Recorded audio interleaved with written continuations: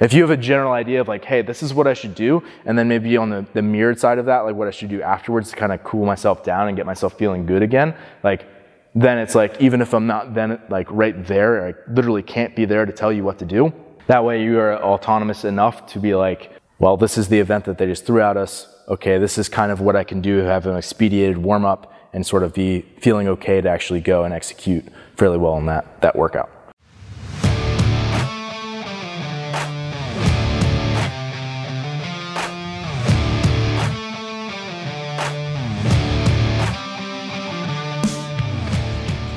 The Fitness Movement is brought to you by Zor Fitness. We offer coaching and individualized program design, as well as educational content for coaches and athletes. It's all at one place, zorfitness.com. The following is a clip from a lecture that I gave in a weightlifting seminar that we held at Lumber Capital Athletics. There was a variety of experience levels from relatively new lifters up to veteran lifters who have much more experience and a higher training age. Unlike a lot of the content I produced, this was specifically geared towards athletes. I hope you enjoy it. Here we are. Yeah. This is by no means supposed to be like a one-way thing because I only have so much prepared. So feel free to interject with comments, questions, just like stuff that you guys got. Because yeah, I was a teacher, so I don't do very well. No one ever says anything. I'll just be like, all right, moving on. So I thought maybe the first thing that we could start talking about was like the skeleton of like a training session essentially. So this could be something where like you're not going to necessarily have every single one of these elements that I bring up here in a second in every session, but if you generally follow that, it will kind of help you be most effective in your sessions. Obviously, if you're someone who does class here, you're like one of my athletes or something, like this is generally what you're gonna see. So it can also be something where you're like, you can kind of point it out as you also see the programming sometimes. This will probably be easiest if we just get into it and start looking at some of the items. So first, thermo, that's like a warm up, right? It's like temperature, yes. So getting your body core temperature up as well as the muscle temperature up. Like your muscles will contract the hardest when they're a little bit above baseline. So I think I saw in like college or something, it was like 101 or 102 was like a really good temperature for like muscular contraction where like the enzymes are working correctly. So, but basically if we understand that getting heart rate up a little bit is gonna help with, you know, your ability to produce force, to actually catch and absorb load because your muscles will be more elastic in that position. But then also like you're going to be lubricating your joints, getting synovial fluid moving. It's like there's a lot of benefits by just spending a couple of minutes. It was lubricating. That's what I got it for you. Sorry. But yeah, I mean like just getting moving, right? It doesn't have to be super intense, doesn't have to be super hard, but just starting to move a couple minutes. And honestly, especially if you're like weightlifting and like getting heavy, like you ideally would be going very easy in your warm up because if you're expending a lot of energy there, then it's not gonna be something that you can transfer in your lifts. I would say like the only exception to that is if you're someone who's pretty well trained, like endurance athlete, that might be a little bit different because then you'll be able to tolerate it then and it can actually be maybe a beneficial thing. But if you're someone who's very powerful, making sure that you're going easy enough in your warm-up, just like on the erg that you're at typically, is a good thing to do. Next would be mobility, so getting into the positions that you actually want to get in. So like we just did a snatch session, so we got into our overhead position, right? We worked on, like even like as simple as like holding your hands over your head, or like doing some things to like open up that position is gonna be super helpful. But when you think about the other positions in the snatch that you need, it's like, okay, you're bent over in your start position, so you need to have the ability to hinge at your hip. You need to be able to extend fully at the very top of that rep, so like a triple extension of ankles, knees, hips fully, and then triple flexion, so bending ankle, knee, and hip, right? So like basically being able to fold all the way down really deep into a squat. And then obviously having that really good overhead position, right, where that's really comfy. Same thing with the clean, obviously those kind of all apply, except like front rack. And then when you're overhead, instead of wide, you're a little bit narrower. So it's like a little bit more, just changes the position a little bit. So if you're doing obviously one movement, it can be really directed. If you're having a bunch of moves that you're doing, you kind of can find like, okay, these are like my key positions that I need. And usually that's what it is. It's like I need to be able to bend over, I need to be able to squat down, I need to be able to have my hands over my head in a really good position. And then it's like maybe some odds and ends besides that. So usually if you like start with like those three, it's a pretty good foundation to what you're doing. And then obviously like the mobility in like a beginning of a session, like even if we look at like what we did now or like what we typically do at like classes or something, it's usually not like these longer holds like we do at the end. It's usually like maybe 15, 20 seconds, maybe even less. And then oftentimes, like we'll do in the second session, it's something that like you add like strong contraction on top of that. So for example, if you're like doing like an overhead opener, you can really exaggerate like pulling your shoulders open and like squeezing your ribs down really hard. So you're like really active in the position, which then also helps you to, essentially be able to create tension, because that's what you need to do later on in your session anyway, right? Versus like at the end, you're trying to relax and really like be more like, just like lower tension. You're trying to like let yourself fall into it, where it's like, everything's a lot more active at the beginning of a session, where you're like really actively trying to get into the best position that you can. You're trying to like basically make yourself get into the position, whereas at the end it's more passive, right? So it's a lot more like yoga-esque at the end. Power generation. So again, even if you aren't holding your stretches super long, it can have like a negative impact on like your power output. So for example, if I had you like hold like a saddle pose for like 10 minutes, and then I was like, all right, 100-meter dash as fast as you can, it's not going to probably go super well. Like you'd be way better off not doing that at all, right? So obviously if you're doing like a ton of mobility, especially if that's like more calming in nature and you're holding it way longer, it's going to have more of an impact on how you can actually generate power and tension and like rigidity, which is all needed to lift really well. So there's, again, some things that you can do to mitigate that in the mobility part, but then also you could either pair that with like plyometric work, lighter lifts where you're intentionally trying to move quickly. Yeah, I mean, I think like those are like the biggest things. Like if you can start to like involve like your stretch reflex, so like the stretch shortening cycle. So basically things like more like jump squats, like again, some of the bounding activities that we do in class sometimes. Even like line drills, like high knees and that sort of thing can help with that. And then certainly trying to lift with like intention, where sometimes it's good to like lift a little bit slower, where you're like making sure that you hit all the exact positions that you need. And other times it's okay if, provided that you're not like lifting super sloppy, to lift like as fast as you can. And like that's sort of the intention behind it, as long as it's not super ugly, right? And then I would say you could probably go into barbell warm-ups and technique drills. Again, all this is gonna like bleed together, right? Like today we did, as we were warming up on the bike or the rower, we were also doing some mobility stuff in between.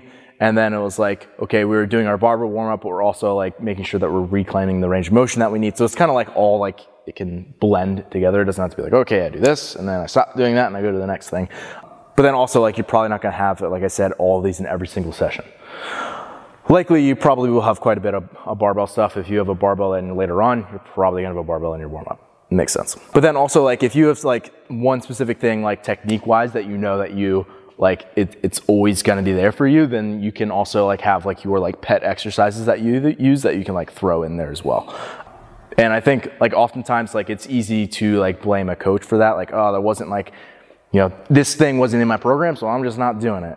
Where it's like, sometimes it's helpful if you're like, you take ownership for what you're doing, and it's like, hey, I feel like I need like an extra thing to like feel like my movement's like crisp and good. Then it's like, it's your responsibility to do that. So like, if Kristen needs some extra push presses before she jerks, because that helps her feel really crisp when she gets overhead, then it's like, hey, throw those in, make them, you know, move with intention, like move the bar well, and like that can help you feel ready to lift. And like here I'd also say like you can do a lot of variations. Like it doesn't have to be like, okay, I'm snatching, so I'm doing full snatches for all the stuff.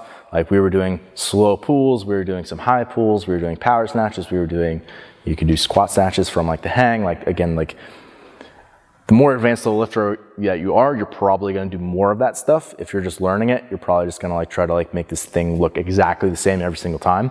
But as you get more advanced, you'll probably wanna include more variation, because you also know like, hey, these variations help me feel good when I go to actually lift. And then you'll build in the actual building sets. So like doing the stuff that you want to do, just lighter and then slowly building up. I think people are generally pretty good about that. Then your working sets. So this is oftentimes a lot of this stuff up to here really gets skipped for a lot of people. And like, this is A, right? It's like, okay, A is 5x3 snatch or something like that. And then oftentimes it's not a lot of stuff before that. So yeah, I mean, I try to involve obviously building that out for classes, building that out for my athletes, but also there are times where like it's fine if you add stuff in or even cut stuff out, frankly, because sometimes you don't need a round of something. You're like, I feel ready, I just want to move on. So that's okay too. Again, it's all about taking ownership for it and making sure that you're ready to go and perform at your best. So again, actually completing the work, and then likely, like, for example, if it was like snatch, you could also have like a secondary lift afterwards, which, you know, in a weightlifting session could be like clean and jerk, right? Which isn't really necessarily a secondary lift, but it's like after the first lift. But oftentimes this would be like more assistance things. So for example, if you did snatches, maybe you do snatch pulls, maybe you do snatch balances, maybe you do, I don't know, behind the neck jerks or something, right, in a snatch grip. So there's obviously like a ton of stuff, and that's usually like directed to the stuff that you need to get better at, generally speaking. And then also like I would, obviously that could be considered like an accessory exercise, but I think oftentimes accessories is more like bodybuilding stuff or like midline, like stuff that's a little bit more directed and focused. Whereas like the secondary lifts are more like supporting your primary lifts or your working sets. And it's more about like a movement versus like hitting like a specific like muscle group per se. And then you'll go into more endurance or capacity. So basically it's like the power is like the furthest on the one end of the spectrum. Strength is sort of like a mix of like creating a lot of load, but then also you're trying to move it quickly. And then these are like further to the right, where it's like you're now extending out the duration.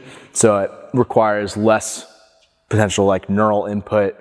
And there's a little bit like, again, if you're getting more tired, it's probably okay if it impacts your endurance work. Again, there's special cases for that, right? If you're an endurance athlete, you might want to just completely flip that whole thing because you care about the endurance stuff, and maybe all the strength stuff is secondary or like in a separate session. So you can always like split this stuff up, but generally doing stuff that is more capacity based, it's okay because the quality of that will still be generally pretty high. Whereas if you try to flip that and it's only like, for example, you do like really hard conditioning work and then you go to lift afterwards, the lifting quality probably won't be there. You probably just won't feel great. Like Riley overhead squatted after she did name game today, and like she did well, but like it wouldn't be like what it could be if it was flipped around, basically, right? And again, it's fine if it's blunted sometimes, but you probably don't want to get in the habit of doing that all the time, especially not in more of an off-season type building phase. And then joint health and mobility work. So this is really boring stuff that a lot of people just skip.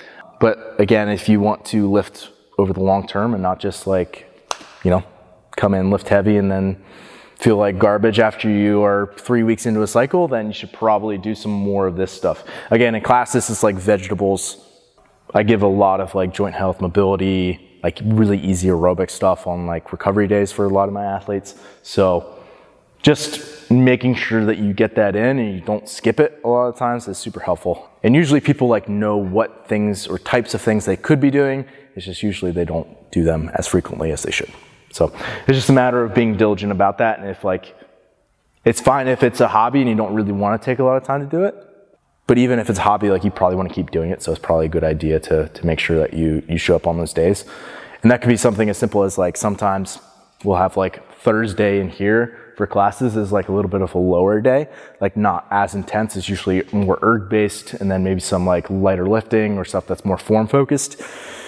And it's like, hey, maybe we don't skip those days because maybe there's not a ton of CrossFit on that day and a lot of people just skip it. So pretend like you have a coach, even if you don't, right? Most people in here either have a coach or they're in classes, which, that's still being written out for you. So you have a very clear skeleton. You have a floor coach plus the person who's writing it. So in that instance, whether you're doing an individualized session or a class, why is it maybe still important to know that general skeleton, big picture?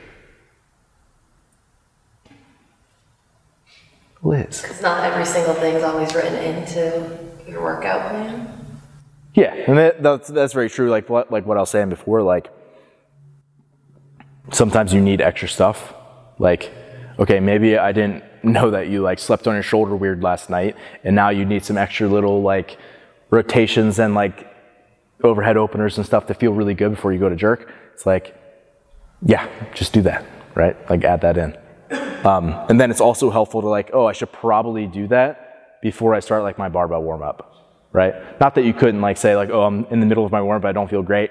Go take some time to do that and come back. But generally knowing, okay, this is sort of where maybe that should fit into this overall big picture. Other scenarios that we think might be good to know.